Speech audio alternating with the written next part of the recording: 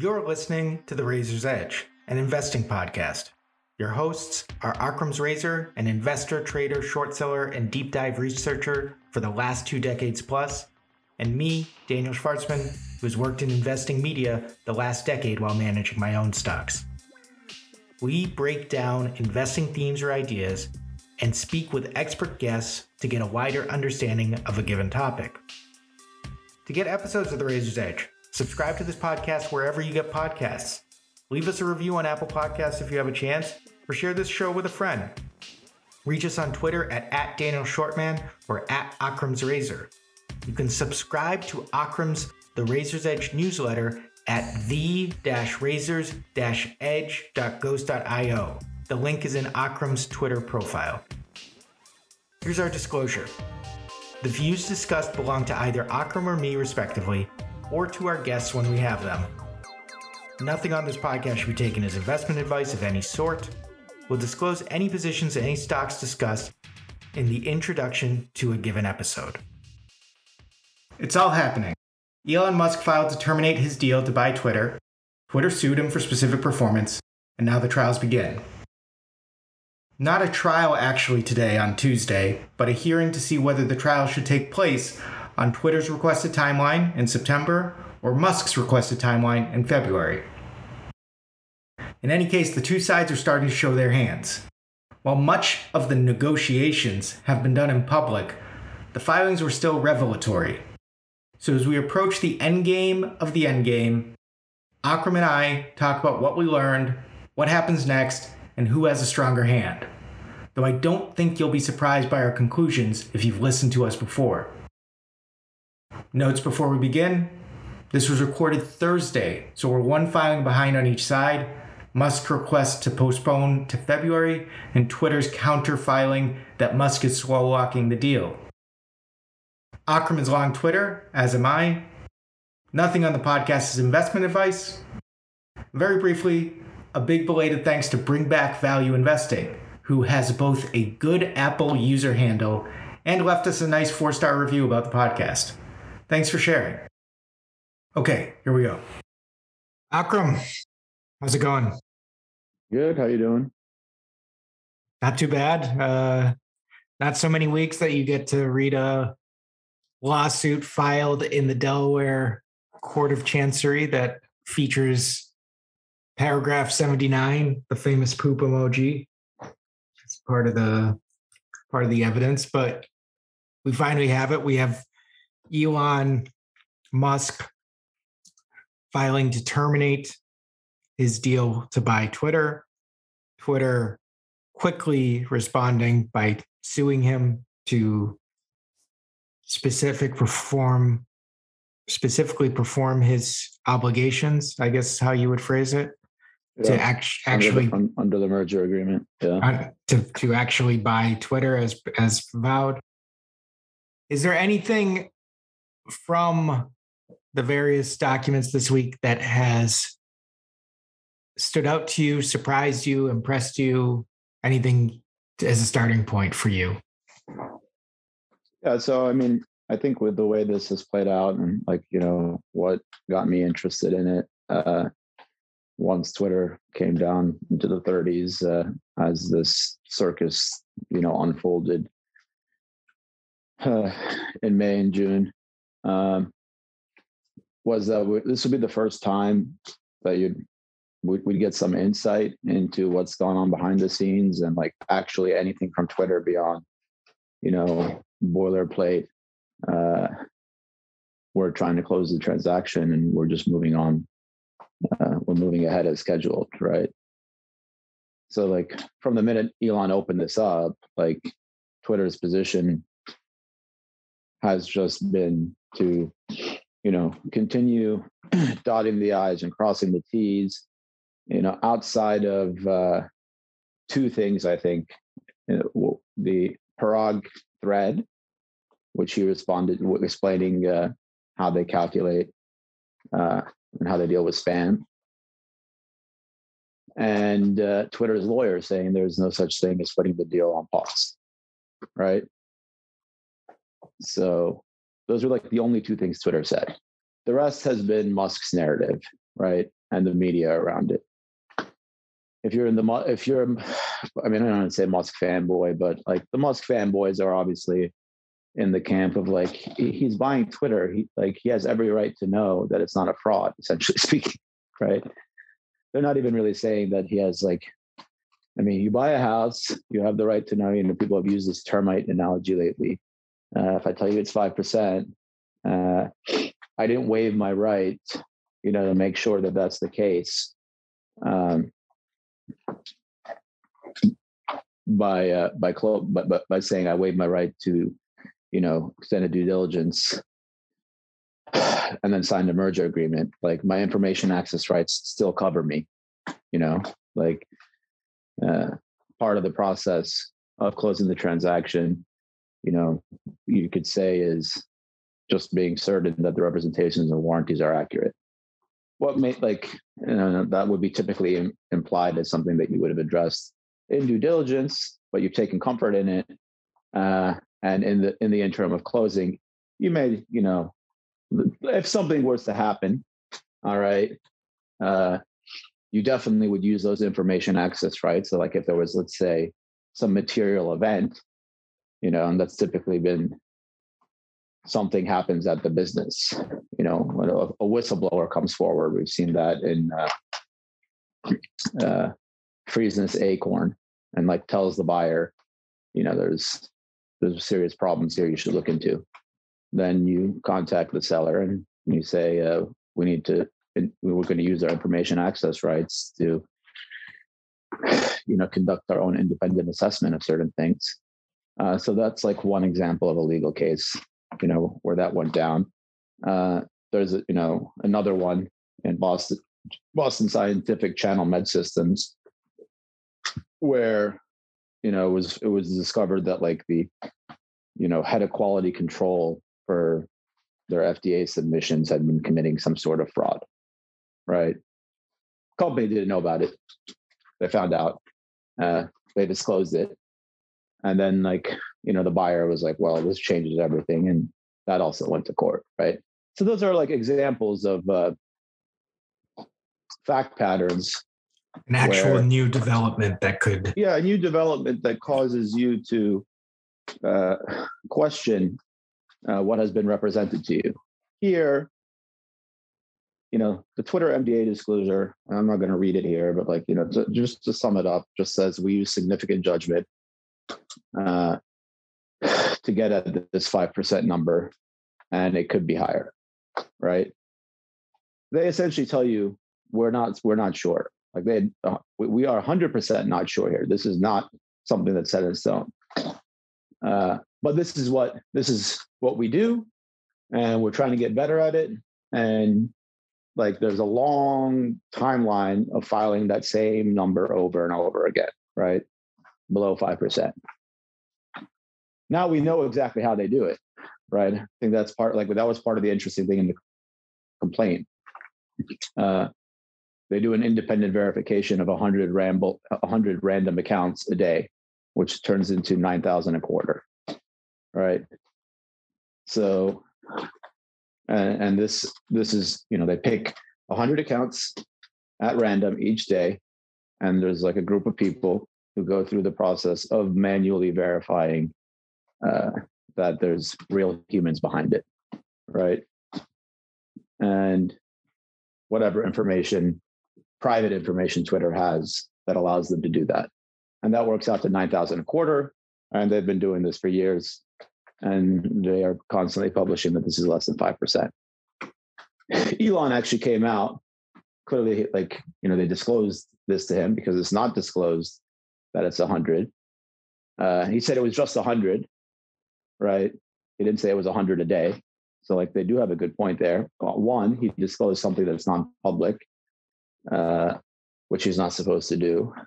Two, he characterized it in an incomplete manner that is misleading, right? Since it's 100 a day, 9,000 a quarter, right? Just saying it's 100 is actually materially false. And it's probably, information that falls in the category of their exception with respect to information access rights that they negotiated with him for a reasonable business purpose of closing the transaction. But this would fall into the category of information that they've provided to him, which they don't need to provide to him if they believe the deal is not going to close and could competitively harm Twitter. I would say, telling advertisers and the investing public that they only look at 100 random accounts a quarter. Some people may actually view that as, on its face, insufficient, right? For a 220 million daily active users, not enough of it. Forget the fact that, in fact, whatever your sample is, if you're doing it for years, and if in fact your system is your systematic approach for picking the random accounts is in fact totally randomized, right? It shouldn't matter, right? Because the sample size over time, right, should work out. So like you would have some sort of, like, if it was just 100 and it was consistently just being 5 or less every quarter, that would still be reliable data, right? As long as you can show that it's 100 at random, right? That's the important thing, I think, there. But in this case, it's not 100. It's 100 a day. It's 9,000 a quarter, and they've been doing this for years. So I'd say that's pretty good. As long as, I guess we could sit here and question what is random. As long as that's not corrupted, because there's bad data in, it's going to consistently produce bad data out, right? One bad assumption, just like the assumptions, by the way, around what are fake accounts versus using that, comparing the 5% MDU error rate, which Elon has cited. He cited that SparkToro or whatever, which started with a chart and it put 25%, 20%. Like, it had a couple different estimates of stuff that they'd pulled from public accounts they track. Right. Right. And then and then it had the MDAU number at 5% and was comparing them, even though the MDAU number has nothing to do with the public accounts that they're working off of, because Twitter's already removing fake accounts and a whole bunch of other things by the time they get to from an that MDAU denominator. number. Yeah. So there's clearly an MDAU sample set, and whatever that sample set is, they pull 100 a day out of it and conduct a test, verification, manual verification. So, yeah, I do think that, a complaint is going to paint one party's side of a picture, right? But we did get his notice of termination. So you do have two sides here that you can work off of. And I don't know if you've been reading my writing on this stuff, but not to toot your own horn, but you do like to sometimes. It's been pretty, it's there's language in that complaint that's verbatim type of language I've used, whether it's the pretext, torpedo, the approach with information access rights, that they would hammer away at this. So yeah, I was kind of excited to see Twitter's response once we got to termination, because you knew it was going to be blistering, right?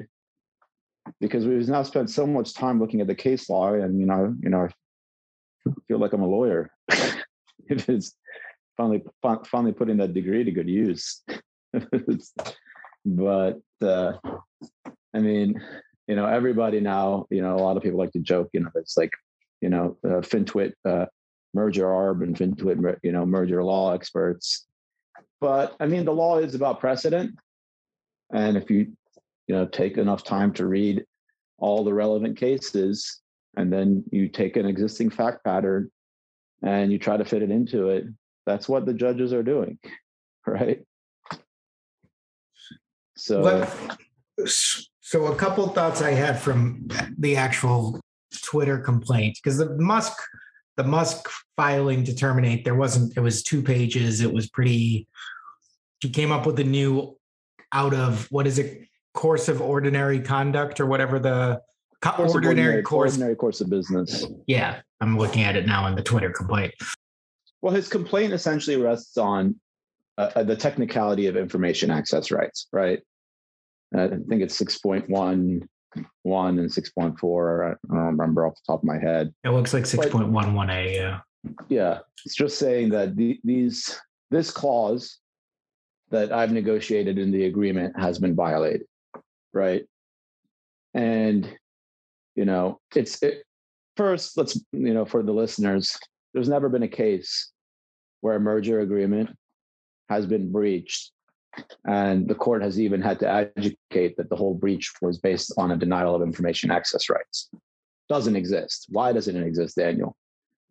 Because a buyer dealing with a seller who has a merger agreement in place and negotiates, information, public documents, et cetera, whatever, stuff to share with the lenders, housekeeping typically is the category that this would fall under, provided you didn't have something that just happened, right? Like we pointed out in Freezing This Acorn, where all of a sudden it's like, we got a whistleblower, I need to go to work, right? And I'm going to, under these information access rights, I'm going to request, it can turn, in theory, with already what appears to be a presumptive breach, you can use them to conduct, further due diligence, really.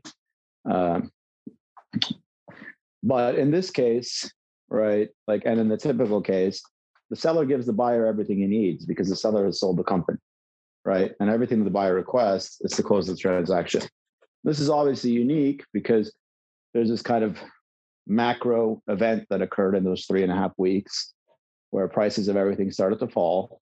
And more importantly, even though the price falls were significant, whether it was Tesla's share price or Snapchat, it was market participants reaching kind of a unanimous agreement in that window that asset prices, particularly in this sector broadly, not just we're not talking about Twitter individually, which is kind of important here because it's just kind of a broad take, but cross tech aren't going to V-shape recover, this wasn't a correction. It's funny because the court will look for material adverse effect to an individual company and say, has there been a durationally significant impact? i.e., in a fraud example, it is, right? This was not something that was, the economy slowed down. There's something going on at your business that significantly impaired it and it changed in a durationally significant manner from the time period that the buyer acquired it, right? But from the time period that the buyer agreed to acquire it, signed the merger agreement. And because of that, the buyer deemed it to be an MAE and terminated. And then the court has to step in and look at the fact patterns and be like, well, is it? Did something really drastically change? So in this case, and you can see by the Skadden letter that they sent to Twitter, that these are kind of afterthoughts, right? So the thrust of his argument is, you just haven't given me information that I've requested, and I'm entitled to it. And contrary to public speculation that I waived my information access rights, I in fact negotiated these rights, right? They say that in their letter. So I don't really care what you guys think or why I decided I suddenly needed to question the MDAU, right? Yeah, I'm sure you all think it's buyer's remorse. And that is what it looks like to a neutral observer. But he's entitled to it. It's basically what he's saying. He's entitled to buy what he negotiated to buy. And in his opinion, right, he needs this information to be sure that those representations and warranties that Twitter has provided him are accurate. Of course, this is where you can sit here and say that people will have a back and forth legal argument, but Twitter has told you there's significant judgment here. And beyond that, there's probably a very compelling argument that whatever the error rate is, can't be disproven, right? Like it's like if you actually think about it and what they've walked him through, right? We look at 9,000 accounts. We come up with a number. We do it every quarter, right? We verify these independently from this sample size of MDAUs. And we get to MDAUs based on this, right? And we do that every quarter. There's no, like, that doesn't translate.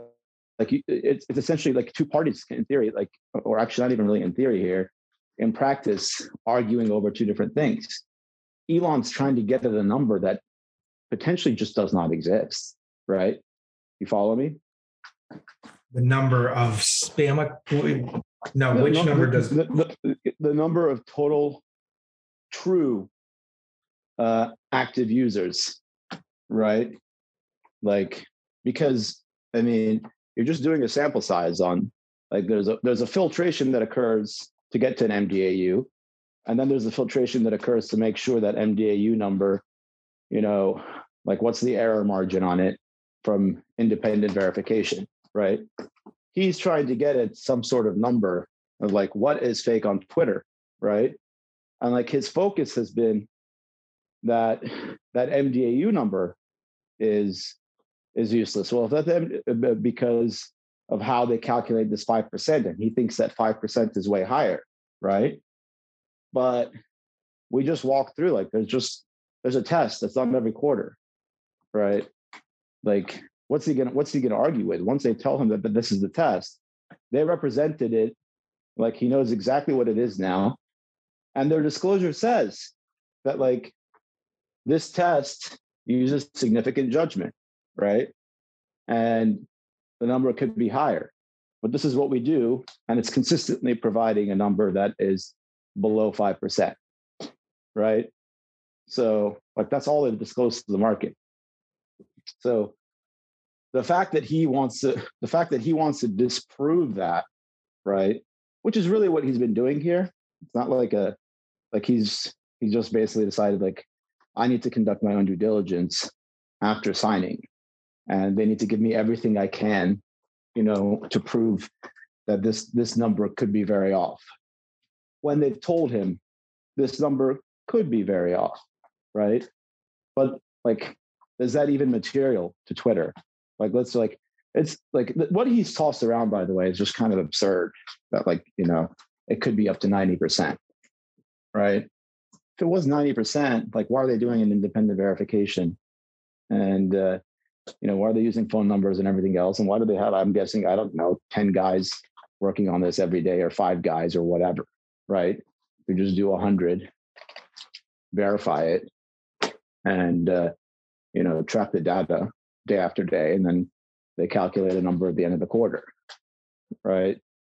So, well, and one of the things I took away from the complaint, we had earlier, when he went to the All In Summit or whatever it was, the way he talked, and I think we covered this, sounded like he was either purposefully obfuscating or just not grasping the point of 20% of users is different from 20% of MDAUs. And I think they paint pretty compelling case that it's possible he didn't care about the difference, but that he had every opportunity to know, to understand what MDAUs are.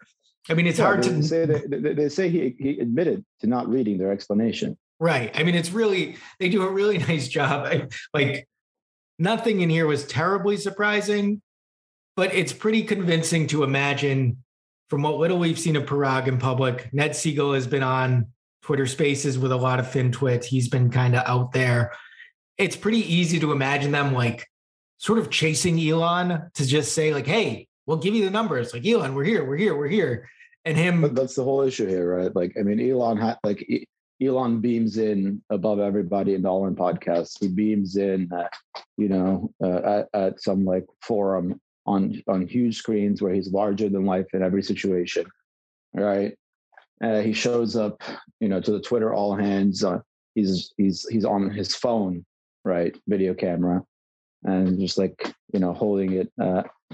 And yeah, we've seen, like, these are, I guess, like, they're let's call them agreeable types of personalities, right? And Elon's kind of larger than life, tech messiah almost.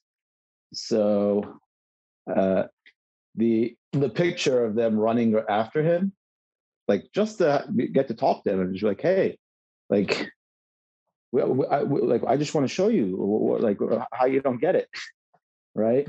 Like it's just like, I mean, for anyone probably that's an opportunity to have a face to face with him, right? Which very few people seem to get, and B, like actually like share with him something where you have expertise on, right? And in theory, like you're talking to this, brilliant entrepreneur, and like you get to, help him understand something better. Like what person doesn't want to do that in their area of expertise, right? But like there's like a Howard Hughes element to the way he's been behaving, right? Like, can you picture Howard Hughes today? Like if he could just, sit at home, not have to physically see any more than 3 people and run his empire, right? Like you can make an argument that like Elon has moved somewhat more in that direction throughout COVID, in the sense that he just kind of beams into places and he's in his own comfortable, controlled environment. He does not have to interact with that many people physically or personally outside of a limited sphere, right? So, and that can lead you to developing tunnel vision, an echo chamber around yourself, right? Like, I don't think it's unreasonable to view these things with respect to him. So yeah, I mean, I totally agree with you. Like the picture of them is probably consistent with what the complaint shows. Like they're trying to get access to him. He's missing meetings. He's flaking, right? And he's frustrating them. I've dealt with a person, by the way, like a billionaire, right? In past experience, who would do stuff like this. Just like, you're in a position where you're just like, well, he's just like, he has more important things to do. But like, you'd also get a bit confused because like they want to discuss something, they want a specific answer, then they flake. Then they come back and then they flake again. So I can see that Parag and Ned, like, he's raised some issues. They just want to explain it to him perfectly. And I think you don't really need to be a genius here. He's trying to establish a pretext to restrike the deal, right? It's either to try to significantly restrike the deal using, the world's richest man doesn't become the world's richest man by overpaying. So like he has the resources to try to pay less. And you've seen how far this has gone with people discussing the possibility of him even ignoring a court of law, right? And that this actually factors into the opinion. Do you think if he had just, first of all, I guess a 2-part question, because I'm thinking about this complaint and what Twitter wants to share. Do you think, A, there's a possibility that he has said bluntly to them, we can have, I would be open if we rediscuss price. He mentioned it a couple times in public. Nope. You cannot say that. That would be like an explicit breach. Yeah. And that would have made it into the complaint. And so then the other question is, so you're saying it's like he makes all this noise. Is that the only way he could get back to, I want to recut the deal? Like we saw just now with who bought Anaplan? Was it Thoma Bravo just bought Anaplan and they managed to cut the deal? Does he have to file for termination first before he can have that sort of discussion? Or was there some like smarter way for him? Well, I mean, Bravo asserted something that they very clearly felt like Anaplan had stumbled into as far as the bonus pool, right? And clearly Anaplan saw that as something that could be problematic. Otherwise, you would have totally ignored it. But like, it was minute enough to translate into like a 4 or 5% discount. I think there's other factors in play there. I mean, Bravo does nothing but buy software companies, and software companies have stock-based compensation and they have retention, and you're buying it and you're spending whatever it is, 11 billion. Are you going to bitch about what was it, 45 million or so difference versus what they'd agreed to, and what this excess retention pool is? They're basically saying the approach to look at how technical that got. The approach of Anaplan was that we have a significant attrition, so in aggregate it works out to what we agreed upon with you, right? We're not spending more in this time period than we had discussed with you with our plan. But their response was that, well, actually, we factored in the attrition as a benefit to us. So you are, right? So it's like a bunch of these employees left, and these options were canceled, and you benefited. We expected to benefit from this. So it's such a minute thing that in a good environment, it's no big deal. But from when they signed that merger agreement to when this started, you don't need much to just follow the head of the firm's tweets, right? He's got a genesis of tweets that go from, people being preoccupied with sales multiples or long-term losers on wonderful businesses to all that matters is real cash flow, right?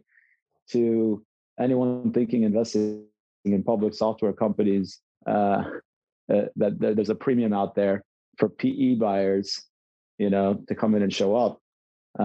There's too many software companies and too few unwilling PE buyers right now with not enough money. So don't expect. He's literally talking down the valuations even further, right? He's saying don't count me in as a premium. So these things should trade at an even bigger discount, right? In which case, I'm sure that they would actually step up what they would be buying. So that's something that evolved so clearly, and the seller just wasn't paying attention. So the seller is thinking it's just a few $1 million, right? But no, it's the buyer wanting to pay hundreds of millions, if not billions less, right? And you expose yourself to that. In Elon's case, right, it's definitely a version of the same thing, but much higher stakes at hand, and a seller who's in a much better situation and totally aware of what's happening because it happened so quick, right? There was such a short time period between when he started, May 9th, I think, and April 24th, and they even tell you in the complaint, the track changes at Morgan Stanley, you essentially see someone building a legal case, building a pretext, for termination, right? They started moving in a direction to make requests and do things and create tension between the parties that was, contrary to closing. Even though you're pretending everything you're doing is to closing, the seller can see that you're not. Right. So they're not going to go, they're going to start making a bunch of requests, and Twitter is going to be well, we saw what Twitter was doing. There was I think there was room to wonder whether or not Twitter was relying heavily on what it doesn't have to share, right? Particularly with his public behavior, right? Whether it was the All In podcast interview, where he's I got 4.7 million likes, and that's the second most. It's right behind Black Panther, right? And being that's odd, right? I have 100 million followers. There's 220 million daily active users. I only got 4.7 million likes, even though it's actually high engagement, right? If you get into, if you want to look, and we discussed this last time, so no need to get into it. But that's essentially what he says triggered him, right? That's what we're really working off of. So supposedly that happened, and that caused him to, pull up, open the SEC filings finally, which I guess he didn't do, or he didn't bother listening to what his lawyers said about it, and just be like, okay, I have information access rights here. I now need to conduct an audit of this. Okay, because I now believe, because of the response to my Coke tweet, that this is absurd.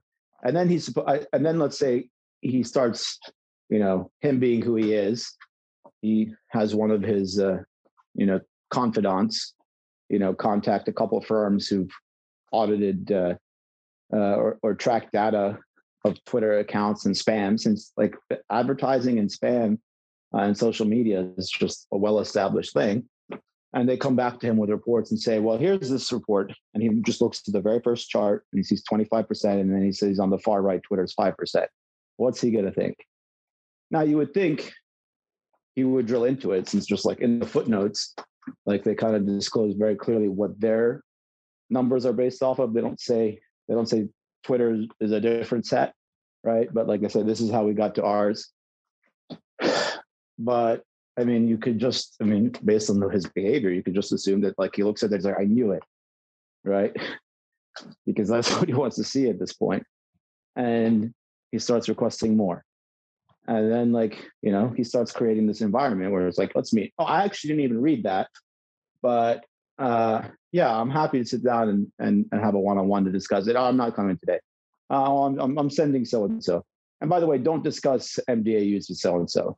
Just, discuss your plan and help him tick some more boxes to close the merger.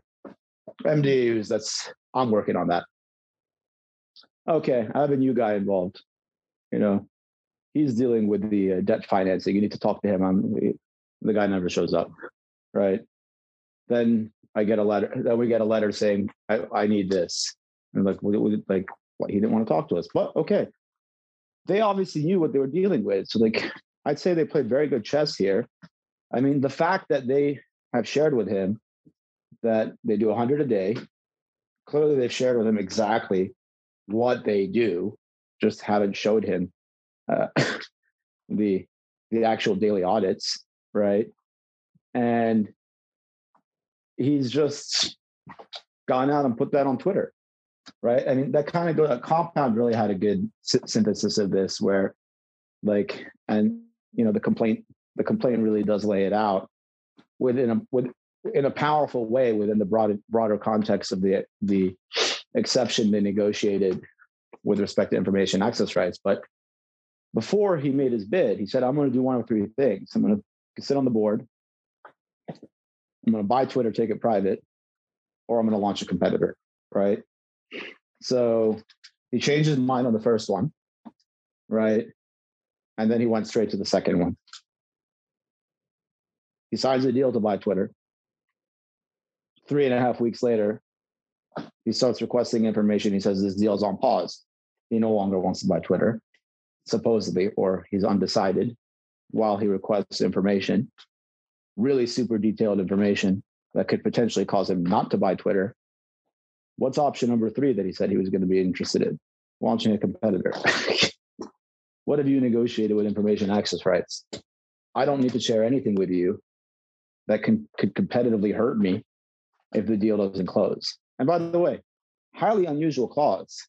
I mean, I've read a ton of merger agreements over the years, and you typically don't need to focus so much in detail. But I've never seen an exception like that on the information rights that was so unique to a business, right? And the transaction in of itself.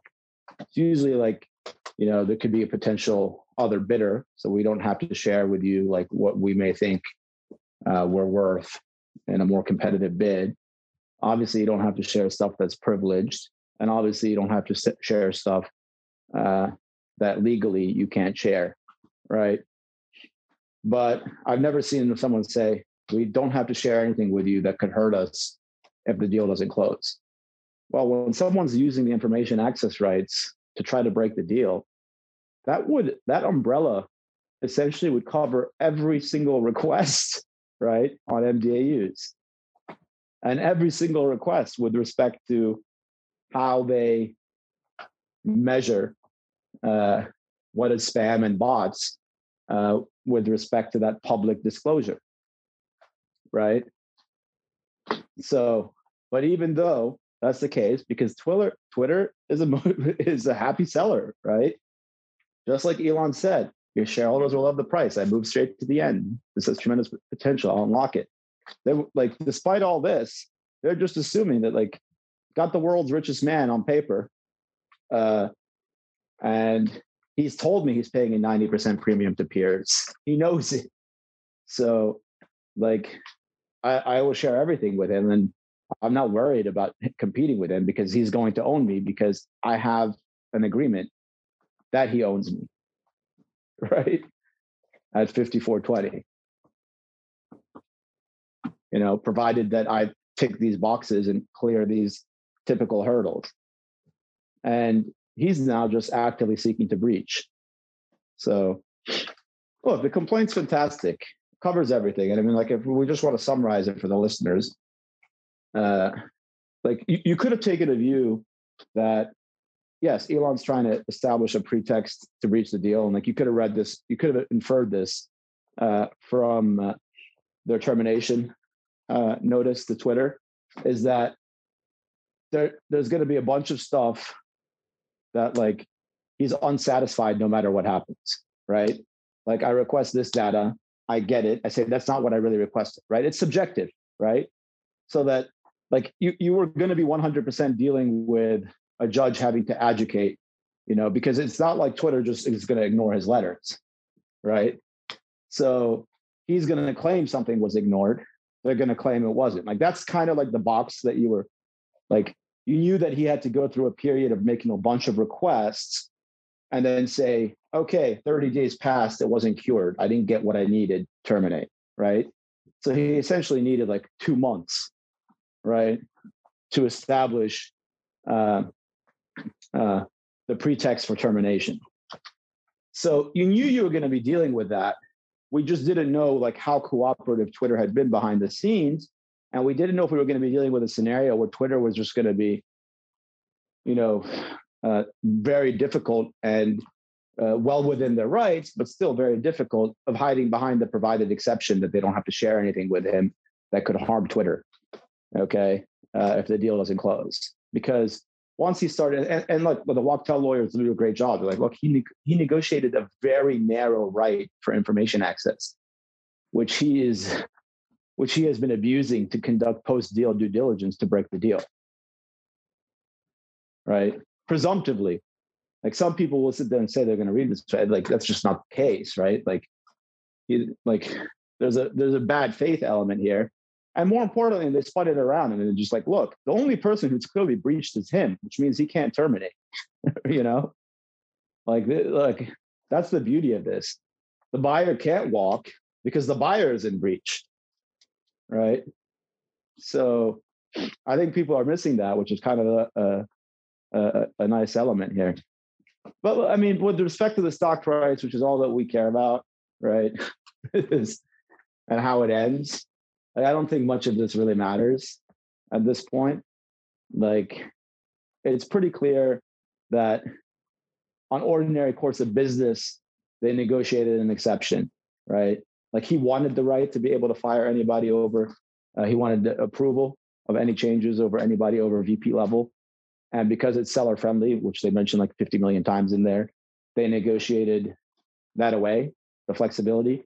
But even though they negotiated that flexibility away, they went to him for approval, both on that and their credit line, right?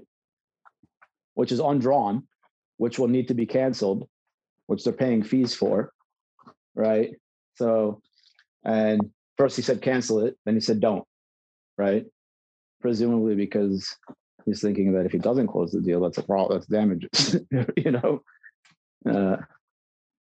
So, and he just didn't sign off on the retention plans, right? And Twitter has just done nothing because he hasn't signed off. So they're suffering damages. while he's doing nothing, right?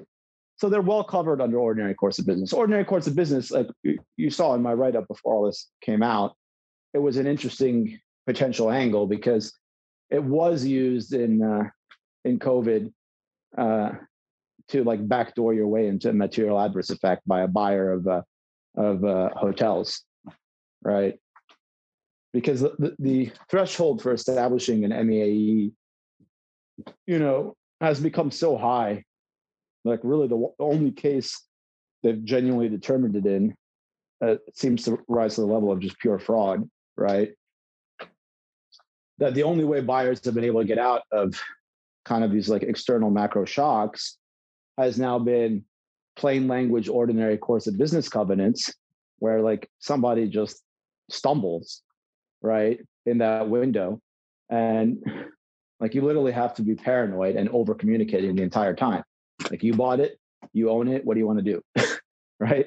Like just I'm outsourcing my like anything that's remotely relevant as a material decision with respect to the business, like just to be safe. Okay. Now in reality, the COVID cases don't really fall in that category. Like if I'm buying hotels from you, and in the interim you shut 2 of them down totally and operate several more at reduced staffing, that's pretty fucking material change, right?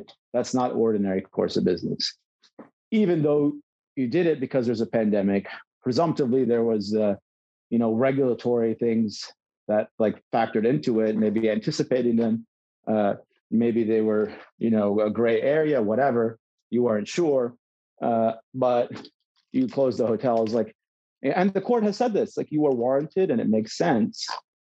But we're reading plain language here, and a reasonable buyer, should not have expected you in the time period between signing and closing to shut them down.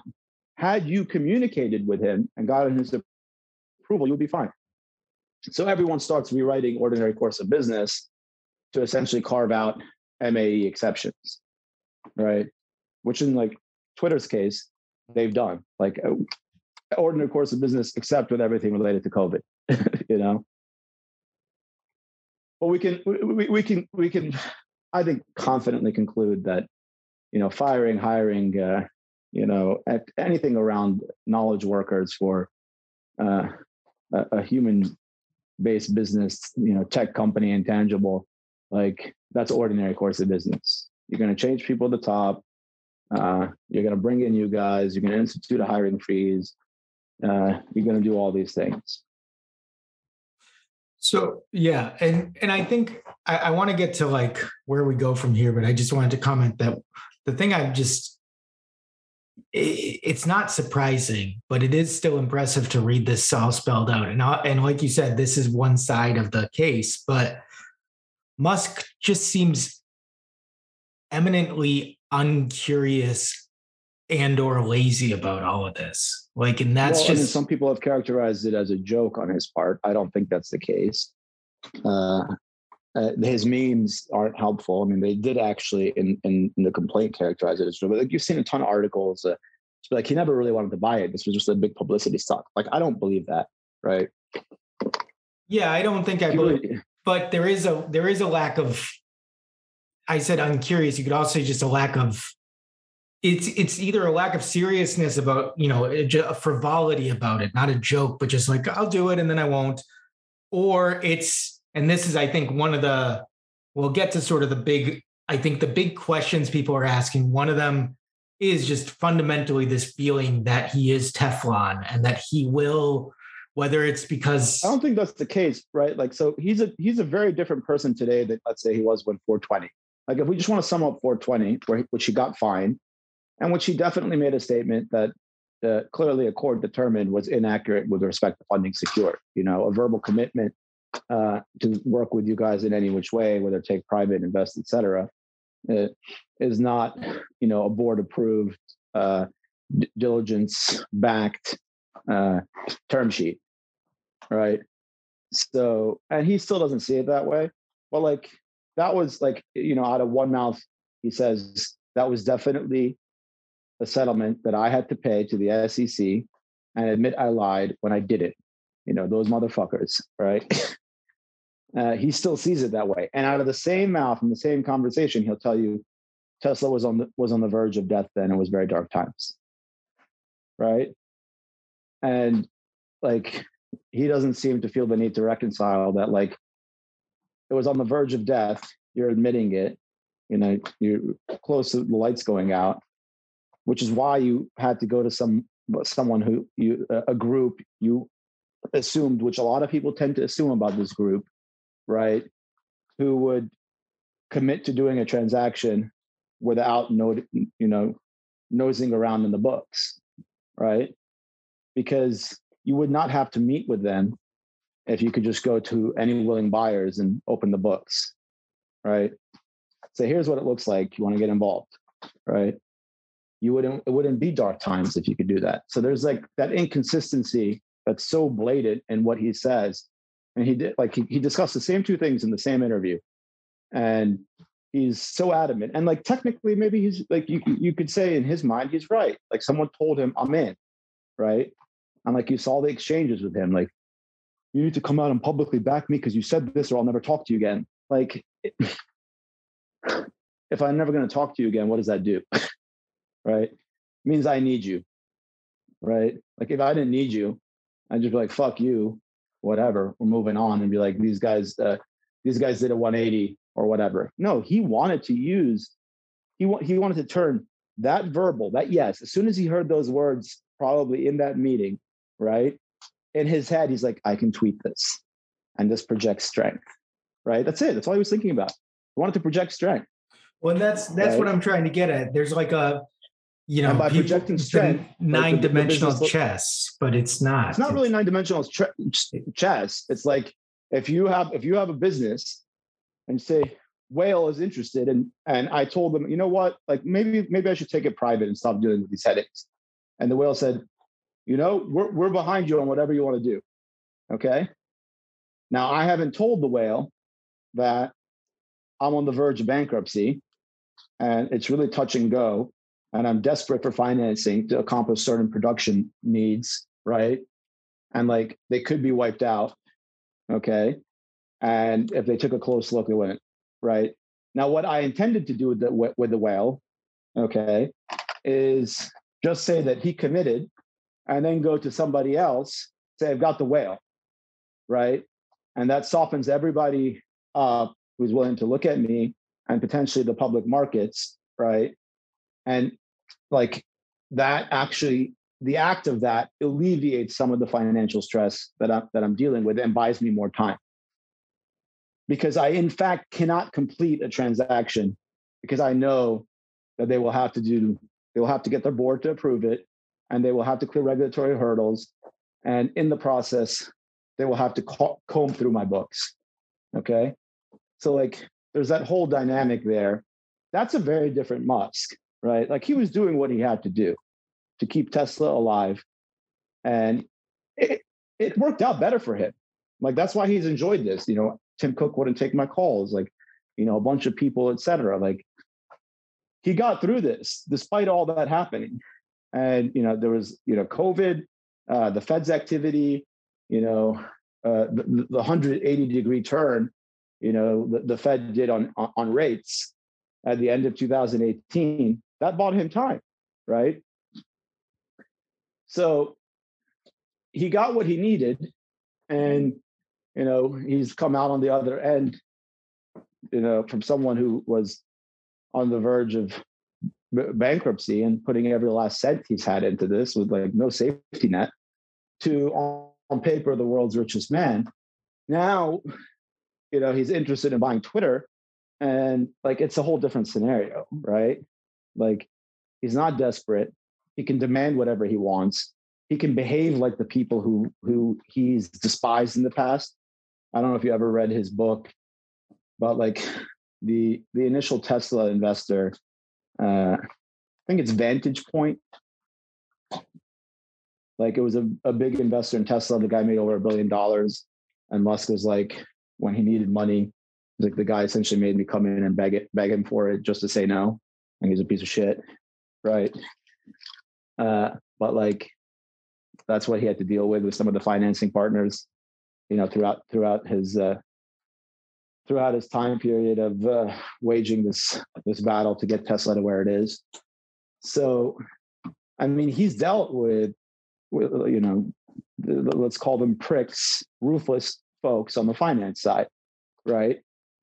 And like, he knows how they can behave, walk away, not return a call, etc. Now the shoe's on the other foot, right? Like, he's bigger than all of them combined. So, like, I do think that there's a little bit here where, like, he's just behaving in that manner because he knows he can. He just delegates to some people to, like, go get me a lower price. And I'm going to do everything I can to get a lower price. And I'm going to project that. And maybe he just came up with the strategy. He's like, look, the bots is it, right? There's no way those numbers are reliable. Everybody knows they have a bot problem. All I need to do is get super loud about it. But it's ironically the worst thing to focus on because it's so well established, right? It's like the one area where, like, everyone agrees this is part of advertising online. And I mean, like, you can go back to 2017 and just be like, there's 25% of the actual accounts are fake. This is how it impacts CPM. If I'm spending $30 million in advertising on Twitter, right? Like, I literally have very technically savvy guys in place, who know how to measure ROI and, like, who know how to deal with click fraud and everything else, right? And determine whether or not they're getting what they need to get for their spend. I mean, Twitter is obviously more, and Twitter is the most extreme example of that because it's, 85% plus brand, right? So it's not direct response conversion where, like, you wouldn't have nearly this type of problem. So, like, you have to be very focused on it. And anyone helping you with advertising is going to tell you, right? Like, straight up, like, this is what you're dealing with here. And this is how we measure it. So, like, if there's all these public firms in the ad tech space and like in the agency space around this type of stuff for online advertising, who have been publishing these reports for years, right? And just like, here are our estimates of what percentage of so-and-so's followers are fake and, everything else. Like, you're not bringing anything new to the table. And and beyond that, it is highly unlikely it changes anything for any single person advertising on Twitter, unless it's a massive fraud. And if it was a massive fraud, right, like, someone in the advertising space probably would have figured it out, with all the tools that they have and with all the turnover that occurs between, supposedly Twitter is not a cutthroat environment, right? And, like, it's so laissez-faire and hands-off and employee friendly. Like, you think inside of that environment, there's just, like, two people who have been aware of a massive cover-up while everyone else is chilling. It's the exact opposite culture. Like, you get massive fraud out of places where you have the type of people who are just hitting numbers like no tomorrow, right? And delivering ridiculous financial performance so consistently. And there's, like, a small group that is so critical to that. They never change, right? And they essentially protect the fraud, right? Like, that's how it works. Have you seen this new Netflix series? It's, a mockumentary of Wirecard. I haven't. I should. You should check it out. But, like, that's a good example of it, right? There's, like, one guy behind the scenes. There's, like, the charismatic CEO, and then there's a COO who is, like, nonstop managing all this and, dealing with all the drama that comes with maintaining the operational secrets that nobody wants to really get into. All right. Well, I mean, that's enough on the, like, like, the case itself. Yeah. What happens next? Like, where's it go from here? They asked to 4 days in September, I think it is. Or October. So I said 60 days, last week when I wrote this up, I said 60 days, and they're giving you they're requesting an expedited September trial. And we talked about, like, there's been first thing, like, okay, this is one thing where people have been like, this could be tied up in litigation for years. No, right? They're requesting a trial, and we already have the judge, McCormick, and, you know, she did the DecoPac case, which we'll get into in a second. She's the chancellor, you know, the top dog. Twitter is motioned to file for expedited trial because, you know, they got like the first cutoff date for this deal is October 22nd, I think, or 24th, right? So they want something where they can have a 4-day trial, and then the Supreme Court, you know, can confirm the opinion, which will take another like 10 days to 2 weeks, right? That's how fast it is. So they're saying the 60 days in between is sufficient time for the discovery process, right? So this is going to happen lightning fast, and clearly the top dog wants the case, and she's taking it. So, like, I don't think she seems to be in the camp of like, I don't want to deal with the Elon headache, and I'm sure people will start to focus on her because this is politicized. She also has an opinion that is the most friendly in the history of the court for the enforcement of specific performance on the behalf on the part of the seller. That's the KKR DecoPac one, right? That's been going. So because that case that case does two things here, right? Specific performance is contingent, you know, in the language of the merger agreement. It's an available remedy provided that debt financing is in place, right? And one of the big things with this transaction is like, what if before it gets to that stage, the debt financing is not in place, right? And she used the doctrine of prevention. In that case, right, like COVID happens. DecoPac, for those that don't know, you know, sells like, you know, technology and materials for cake to grocery stores, right? Good business. Of course, COVID happens, and it's like, nobody's ever going to want to eat cake anymore. I don't know if you've read her opinion, by the way, but like I heard that it was like clever, is what I saw that somewhere. She opens with a Julia Child's quote: "A party without cake is just a meeting." The decorated cake stands as a defining feature of celebratory gatherings, and with exception of the adept in-home baker, the cultural trend is to outsource preparation of these celebratory centerpieces to in-store supermarket bakeries. So, like, if you read the whole opinion, and it's like, you know, it's twice the complaint, so it's like 100+ pages. She interjects a lot of her own, you know, there's a sprinkle of her personality throughout this thing, which maybe you know, a reason for people to poke at her on the Elon side. But yeah, it doesn't look good because she's just ruled in a case where she's come up with her own test, right? So like, let me pull it up here. All right, here it is. A party seeking specific performance must establish that 1, a valid contract exists, 2, he is ready, willing, and able to perform, and 3, that the balance of equities tips in favor of the party seeking performance. This court has not hesitated to order performance in cases of this nature, particularly where sophisticated parties represented by sophisticated counsel stipulate that specific performance would be an appropriate remedy in the event of breach. So basically, she's saying, you put this in the contract, right? And you've got the top lawyers, they've got the top lawyers, and you stuck it in there, right? There has to be a breach for us as the court not to rule in this direction. Now, this is very interesting because I don't know if you saw yesterday, there was a former chancellor of the court, or I think she was a vice chancellor, and someone who sat on the Supreme Court of Delaware from 1994 to 2014. She retired in 2014, who came out and said, this will settle. The court does not want to enforce specific performance.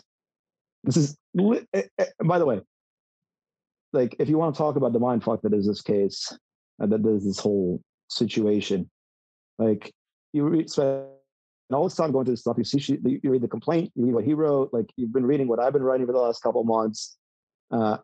we're obviously working off of case law, certain fact patterns, understanding of the advertising industry, well, what happened in the market in those 2.5 to 3 weeks, which was pretty epic, right? That shit happens once in 20 years.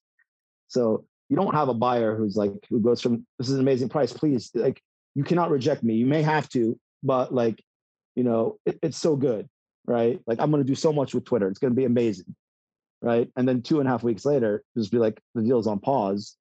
Explain to me how many bots are on the platform.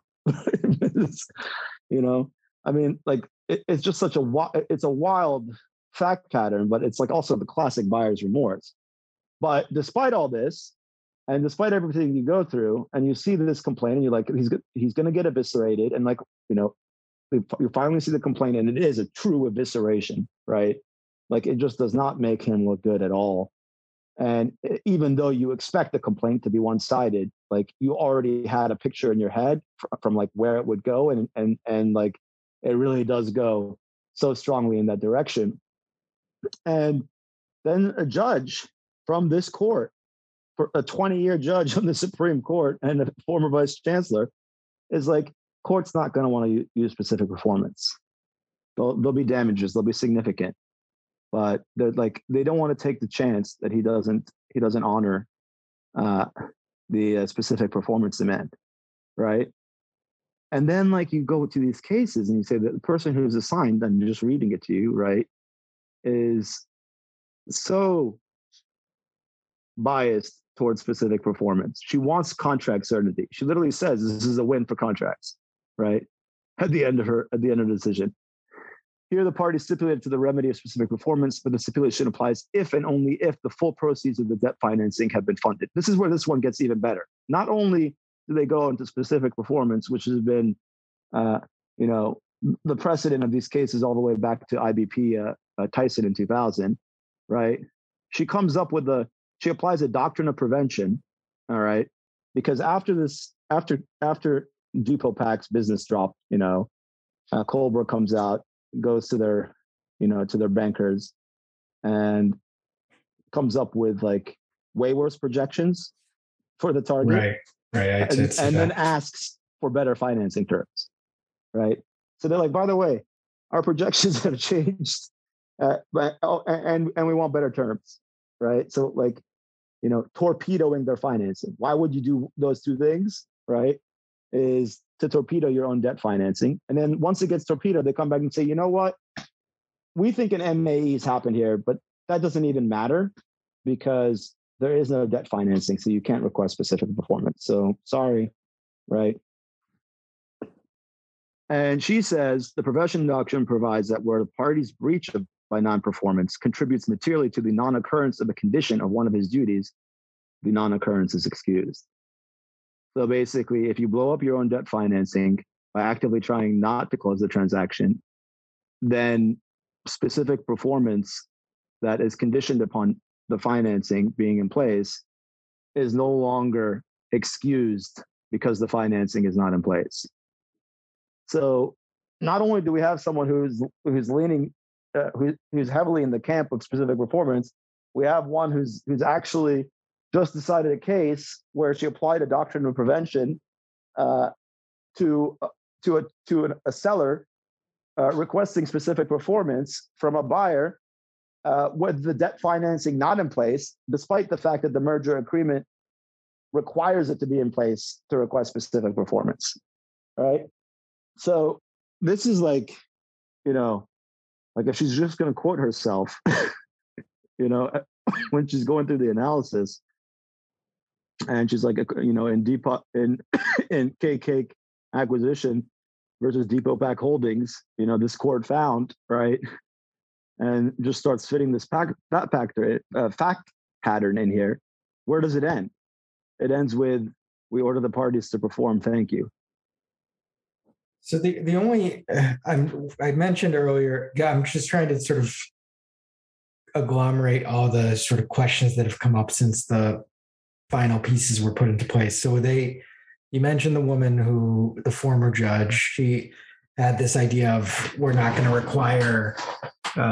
want to risk not being obeyed, which seems like its own moral It was hazard. bullshit. So she was judged. So let me read this to you. I pulled this up as well because I knew we'd get into this on the call. So IBP Tyson Foods, 2000 case, which has been kind of the landmark precedent around MAE, which has made it very difficult to establish an MAE. But specific performance was ordered there. You got Tyson buying IBP. Things go bad in that food processing industry for them really quickly, and buyer has remorse. Is trying to get off. Specific performance is ordered. Okay, here's what they said at the end of it. In view of these factors, after they determined there was no breach, right? In view of these factors, I am persuaded that an award of specific performance is appropriate, regardless of what level of showing was required by IBP. That is, there is clear and convincing evidence to support this award. Such an award is decisively preferable to a vague and imprecise damages remedy that cannot adequately remedy the injury to IBP stockholders. Okay, so, and that's the conclusion part where like they're emphasizing it in the discussion. They're like, look, Tyson, you wanted to buy this company. Damages here are huge. We don't want to even get into it because I want to hit you with huge damages and you're going to get nothing, right? So we're going to give you what you negotiated for because there's no breach, right? If there's no breach, you're going to be better off. Both parties are better off together, right? Than us just making you come out of pocket and pay huge damages and end up with nothing. They're going to tell Elon the same thing. They're going to be like, there's no breach. In fact, you breached. You wanted to buy Twitter. You think Twitter is the public square. You say it has tremendous potential. You can unlock it. Well, here's your chance. Like, we could sit here and figure out what damages are. They're going to be 10, 15, whatever $billion. That just doesn't make sense for this court. We're not going to get into this subjective analysis. Like, go buy Twitter because that's what you negotiated. And that's it. Like, that's the way you look at it. Now, like this is where you get fascinated by people who just now say the exact opposite, because the court has been, whether it's Boston Scientific Channel, Metasystems, whether it's what's that, the other one from 2008, the chemical one,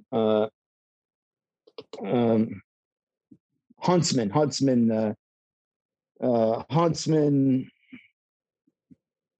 think it was Huntsman Hex.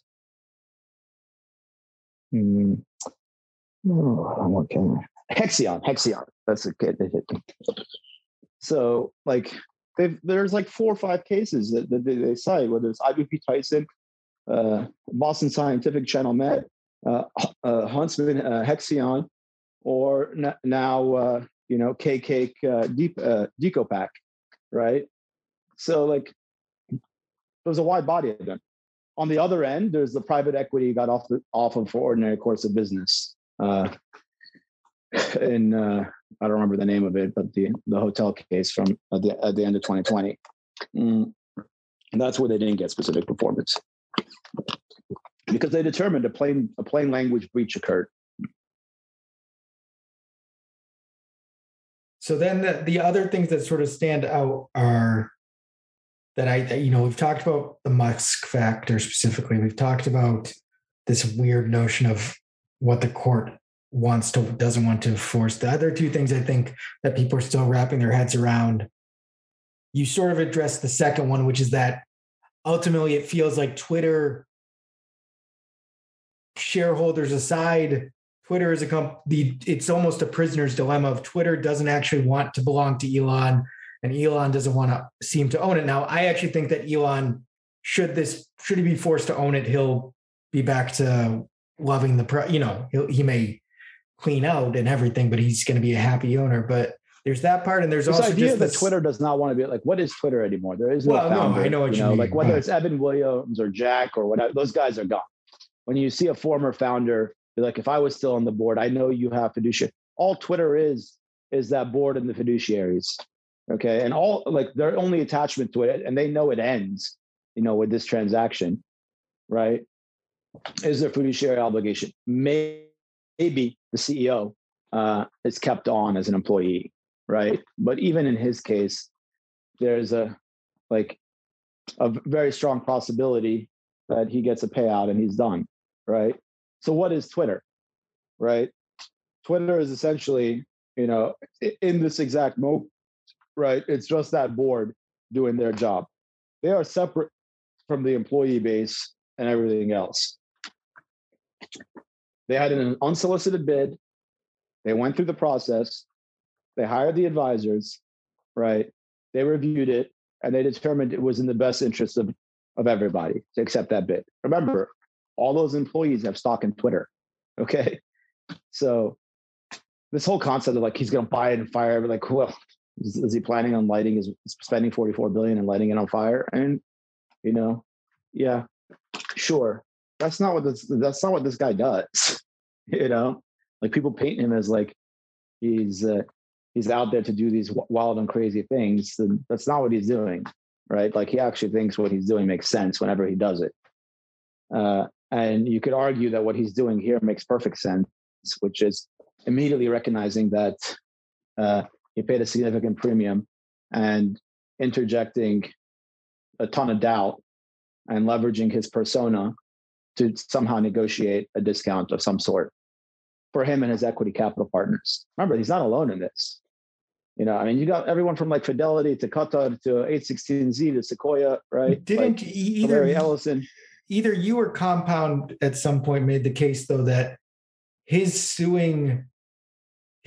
terminating took them all off the hook, didn't it? No, Compound did definitely not. Compound corrected that. Okay. I said that this is the case based on a highlighted.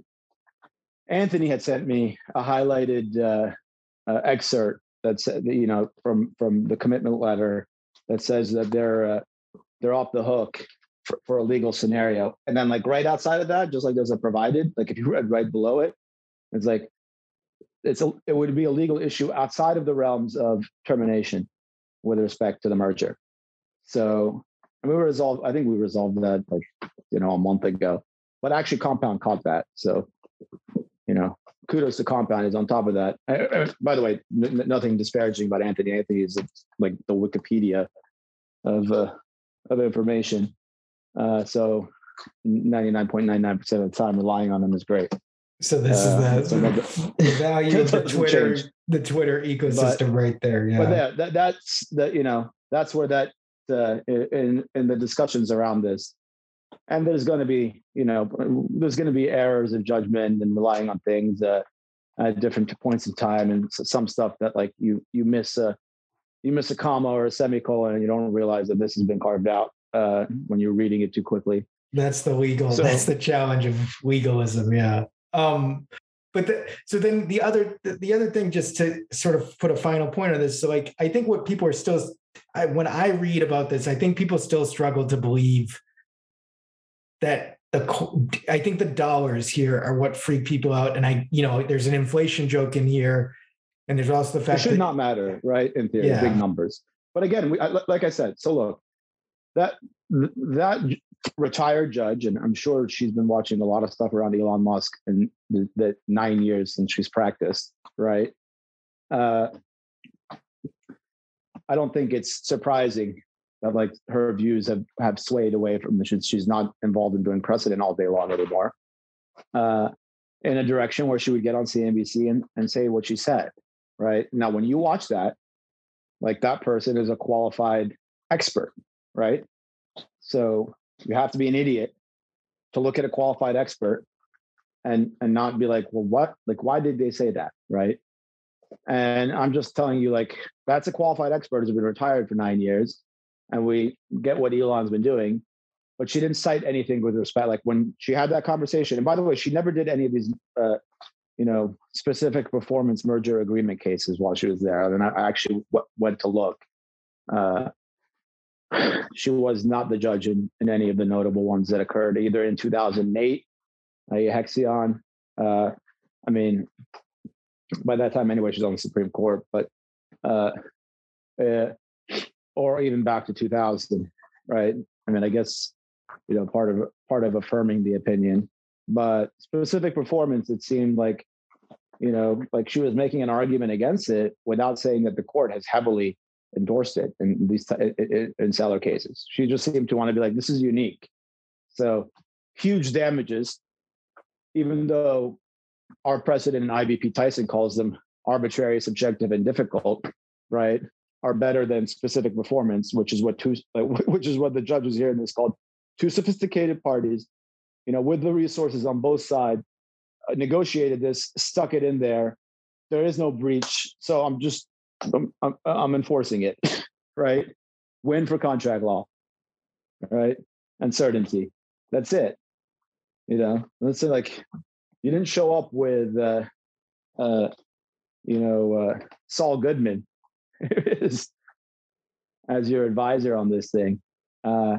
You showed up with Wachtell and he showed up with Skadden, and you've got Morgan Stanley, he's got Goldman Sachs, right? So the other way around in this case, he's got Morgan Stanley, you've got Goldman Sachs, right? But like, this is what you guys do. And this is the industry you guys are in terms of the advisors you brought in. You got to this point. All I need to do is clear up whether or not this is buyer's remorse. Looks to me like it is. So no damages, specific performance, and you guys go take care of this. Close the transaction. All right. The argument that she's essentially making is that if the court does that, Elon's going to get on Twitter the next day. Be like, I ain't closing. I think we can future write that tweet, by the way. I think you could just Photoshop that. I think that's going to happen for sure. But yeah. I mean, if it's gone that far with him, right, in his head, of his behavior, then it's probably in the interest of the court to do it, right? Because like, that's just not like, that's something that his equity partners need to see. That's something everybody invested in SpaceX needs to see. That's something everybody who owns a share of Tesla needs to see, right? That's something a lot of people need to see. So I think that, like, if that's where he's at, I see no reason to believe that. I think there's so much established precedent of buyers who've determined they overpaid quickly doing exactly what he's doing. So why do you think all of a sudden that he's just, a lawless scumbag, right? Like, he definitely doesn't look good with the fact pattern that's been painted in the complaint. But every complaint is ultimately going to look like that for a seller for a buyer who's trying to walk away with something that happened, so quickly that impaired. Like, it's just unfortunate. Like, if you didn't have contracts, right? Like, then you just be like, there's always an option to walk away if the price collapses, in the time period before you receive the money, right? That's it. Like, let's just write every contract as like, it's not final, till closing, right? In which case, everybody in a good market environment, right? If COVID valuations explode, right? You don't get to own the assets since you haven't closed quickly enough. The valuation triples. What you bargained for, you as the buyer don't get it either. Like, there'll just be no certainty whatsoever, right? Like, it's not a merger till everything has happened. And like the whole purpose of this has been like, contract law is about what? Certainty and the ability to move. Consideration, right? Yeah. And both, like, the parties need it. And, once it's happened and you have that certainty, like, that's the kind of the foundation of business. So like, this is what we wanted, right? And this is like why the precedent that has us where we're at today looks the way it looks like, because you want some degree of certainty, but you do want to protect buyers from potential injury of fraudulent parties. You also do want to protect buyers from, unforeseen events that could actually permanently impact that business. Okay.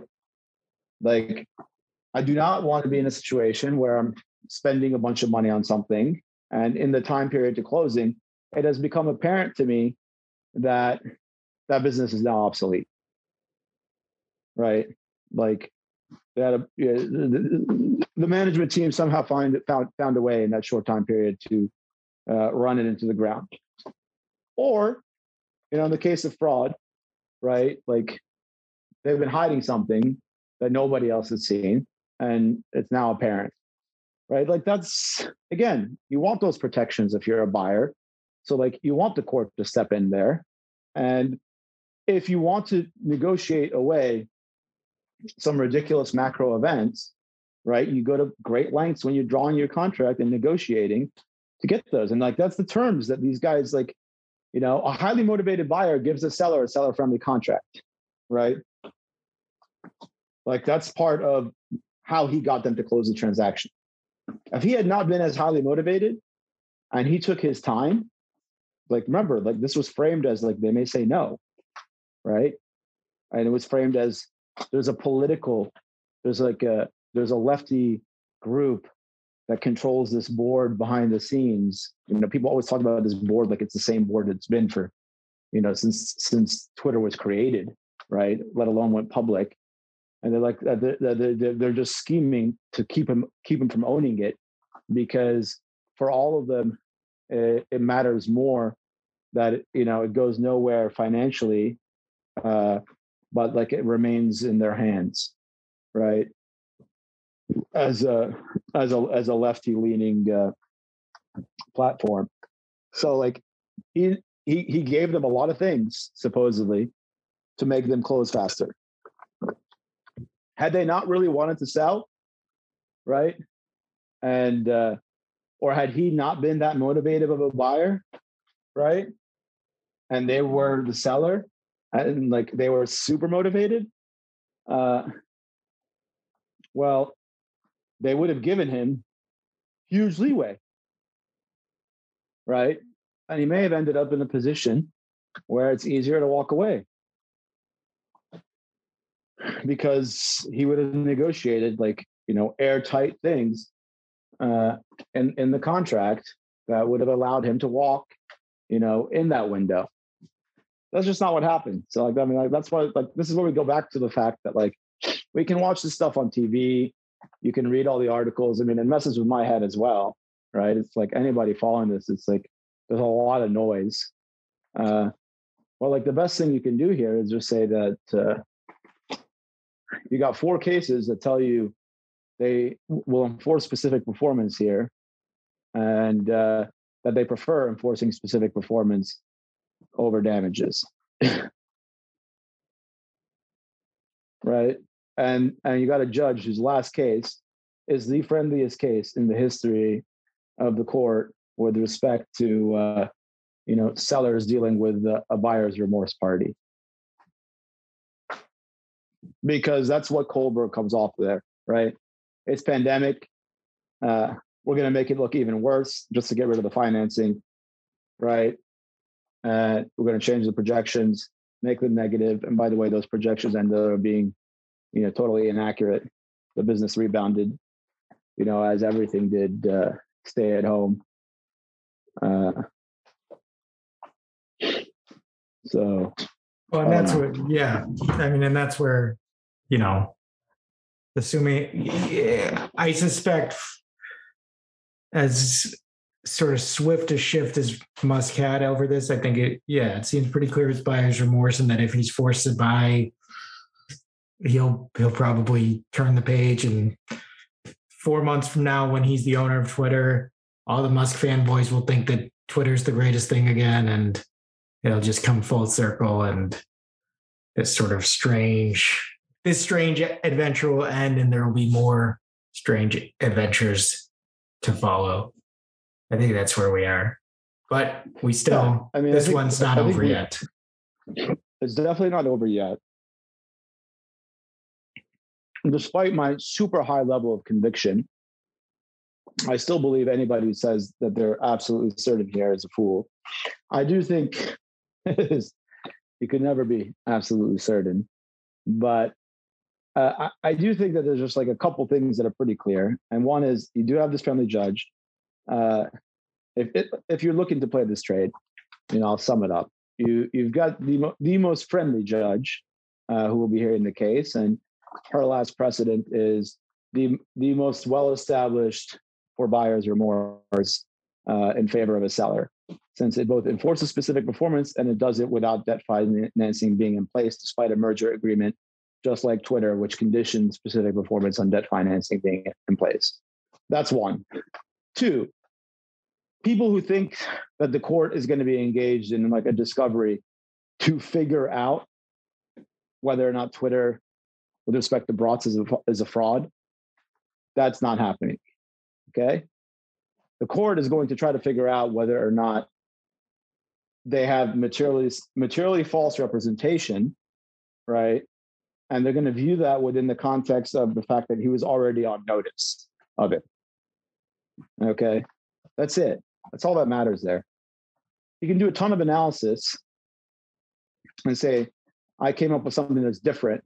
And the court's job there is, short of a smoking gun, all right, everything you've come up with is something that you could have done and taken to Twitter before you bought it. Okay?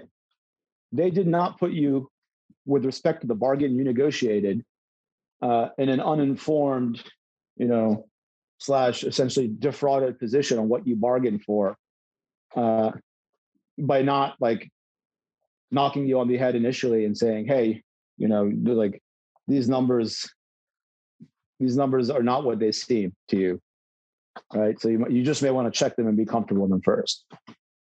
So it's very clear in their language with respect to the thing he has focused on, i.e. the error rate of 5%, right? That a significant judgment could be higher, and it's been disclosed, right? And they've clearly cooperated with him to give him what he needs, okay? Despite what he's done. And I mean, the only person who's clearly breached anything here is Elon, okay? So whether it's, disparaging them with the poop thing, or disclosing non-public information, i.e. that they do 100 a day, even though he said just 100, but just disclosing anything there publicly, right? That's pretty bad, Like, the judge is not going to look kindly on the fact that like that's not in the reps and warranties, and you just put it on Twitter, And like, if you don't close the transaction, like they've suffered an injury with respect to you putting that out there, because like they now need to explain to every advertiser, right? Like why this is not anything material. He's insinuating it is. And not only that, they may just have to clear it up in the first place and then explain to them. So he's like, that's the danger of him getting information, mischaracterizing it, not closing the deal, which they negotiated a right. So like the judge is going to really be like, they have the right not to give this to you. They gave it to you. Then you put it on Twitter in a manner that's misleading. Okay. And now you're now you're telling them that they haven't given you what you need. You are the poster child for buyer's remorse. So like the footing of this rests so strongly on those things. So like they're not going to, this is not so like, because there's been several people who are like, what if it's a fraud? We'll only find out once the court gets into it. That's not what's happening here. Okay. Like it's a very detailed thing that they're disagreeing over, or sorry, not even disagreeing over. They're helping him. They're accommodating him. It's a very detailed thing that he's trying to drive doubt into, which they've already disclosed is quite subjective, with respect to drawing an overall conclusion on what exactly is that actual number of physical single users, right? A number that probably nobody can get at with certainty, because there's some people who have Twitter accounts they share. There's some people, who are using bots for different reasons. Some of it's just plain out spam, right? Like you'll never get certainty. There's an error rate there that just is going to exist. It's the nature of these social media companies. But you can definitely get certainty with respect to the fact that they're not all robots by doing your verifications and coming up with what it looks like, for that sample you do daily, every quarter. And the history of that tells you something. So I think with respect to, this is not going to be discovery, and it's not going to be some sort of, Delaware-driven investigation of social media metrics, right? We're not going in that direction. They do favor specific performance, and Elon's case is weak. Elon likely still wants to buy it. I'm not in this camp of the jokers, and I do think, despite the fact that specific performance is preferred by the court is really going to want them to strike a settlement on their own, right? And you just have to interpret this from the motivation of parties, because you have people who are like, this Twitter board, like, they don't want Elon to own Twitter. It's like the board is done when this is done. So like, they're just listening to counsel. They actually don't work in Elon's favor here, right? Because anything where they use significant judgment to get certainty of closing, right, is something that they're exposed to. They already got what they thought was certainty of closing, and they are following through with their obligations. So, I mean, if you think about it, like they're almost a collection of people who are just responding to the legal advice. And the legal advice is going to be like, throw it to the court, like let them handle this. Because if it ends up with him not paying, they did nothing wrong, right? And people are not thinking about that. But like if he actually wants to challenge it, like he'll just have broken the rule of law and he'll be the first person to do it. You can't blame them for that. They got exactly what they were supposed to get in the best interest of shareholders. Now, if the argument is that like there are reasons to believe that he couldn't afford to pay by then, and that like, there's some reason to give him a quick discount. Well, you need to believe that like doing that is going to actually close the transaction faster. Because if you give him a quick discount and you're still going through the process of, him raising his equity and like selling what he needs to sell and getting the debt financing in place, like, yeah, you may have made it slightly easier for him, but you're still underwriting the same risks that the stock drops significantly or whatever happens, right? So unless it's like, hey, give me 10% off and, I'll transfer this tomorrow, okay?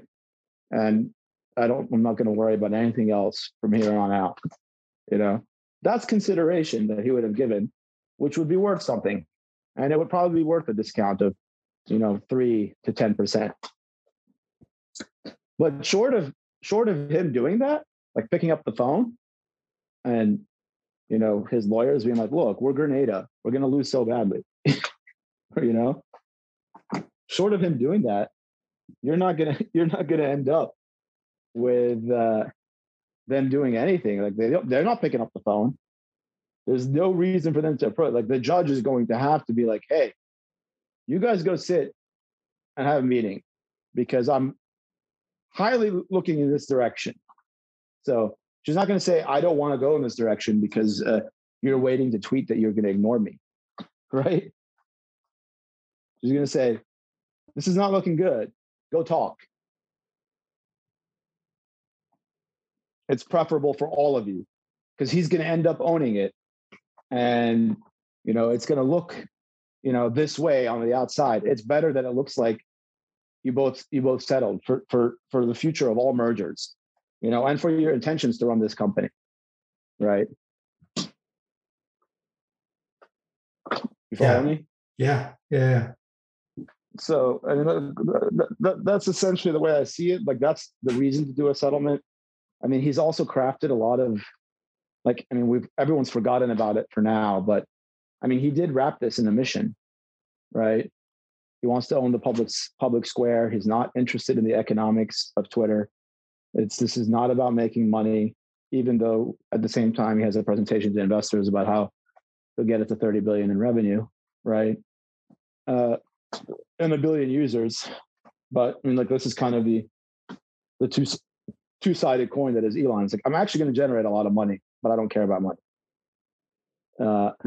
And like, I'm doing this because we need to be an interplanetary species, or because free speech needs to be protected, and presently it's not being managed well, even though like everybody from the content moderation world, and it better than anyone, you've been in the space, will tell you that like abuse is a major problem. Okay. And he doesn't seem to have any way of addressing that or making it better. So like what he's tossed out there as far as protecting, seems decidedly vague. He seems to be implying that he's just going to remove a left-leaning bias, and that's about it for account suspensions. That's the but I would imagine that like, box, I think he cares about this being maintained. Now you could come back and say, you know what? Nobody gives a shit that follows Elon. They're just like loyal followers. They will not think any less of him because of this complaint. There's plenty of people who just look at this and say, Twitter is full of shit. Like they're clearly lying to him. There's the only reason he would request this. He doesn't care about the money, right? There's no buyer's remorse here. You guys are absurd, right? Like, something happened to change his view in 2.5 weeks, and we're going to find out. Like he's playing his cards close, right? Like, and if that's the case, then like he doesn't care about the image. He is in his own echo chamber. His followers are already doing 180 degrees. Whether it's Sachs or whoever being like, hey, they go from, if the Twitter board rejects this, they should be sued for violating the fiduciary obligation to shareholders, to let's just walk away from this transaction. That's what's in the best interest of all parties. It's like leave $20 billion on the table that you negotiated right before the market crashed. Let it be. It wasn't meant to be. If it was meant to be, the markets would have held up and everybody would have been happy. We can't have a situation here where Elon's essentially been pickpocketed by the sell-off. Let's not burden him with this, which is just really means it's just all about money, in which case, like if it was any one of their companies, they would be going, like to the last drop, of blood, right, in court, because their case is so strong. And they would just be like, contract law and 50 years of Delaware court sits on my side. Like, why would I blink? He's going to blink. And it will be up to me to decide whether or not a slight discount is in the interest of making everybody happy moving forward. Right? That's it. Like, that's where you say, I'll give you 4, 5, 6, 7%. Otherwise, you're just going to be like, man, fuck you, I'm selling. I already agreed to you. Like, you solicited me and you barnstormed me. You gave me a week, you gave me everything that I wanted to sell it. I sold it. Now you're telling me you changed your mind because the market changed? That's your problem, not mine. Yeah, it could be my problem if the market changing has made it so unlikely for you to afford it that I need to reconsider. But you happen to be the world's richest man on paper. So I'm not going to budge unless you give me a very good reason to. All right, I think that's enough. That's, I think, a good place to leave it. So I don't know that there should be any huge developments until the trial, but if there are, I'm sure we'll be on it. Good stuff, Akram. All right, take care. Thank you for listening to The Razor's Edge. Subscribe to this wherever you get your podcasts. Hit us up on Twitter at Daniel Shortman and at Akram's Razor with suggestions, requests, or anything else. We aim to publish this every Tuesday morning and love to hear from you. If you can share this with a friend or leave a review on Apple Podcasts, we'd really be grateful, as that will help the podcast grow and improve. This has been a Shortman Studios production. Our theme song is Move On by Soquel. Thank you for listening, and see you next week.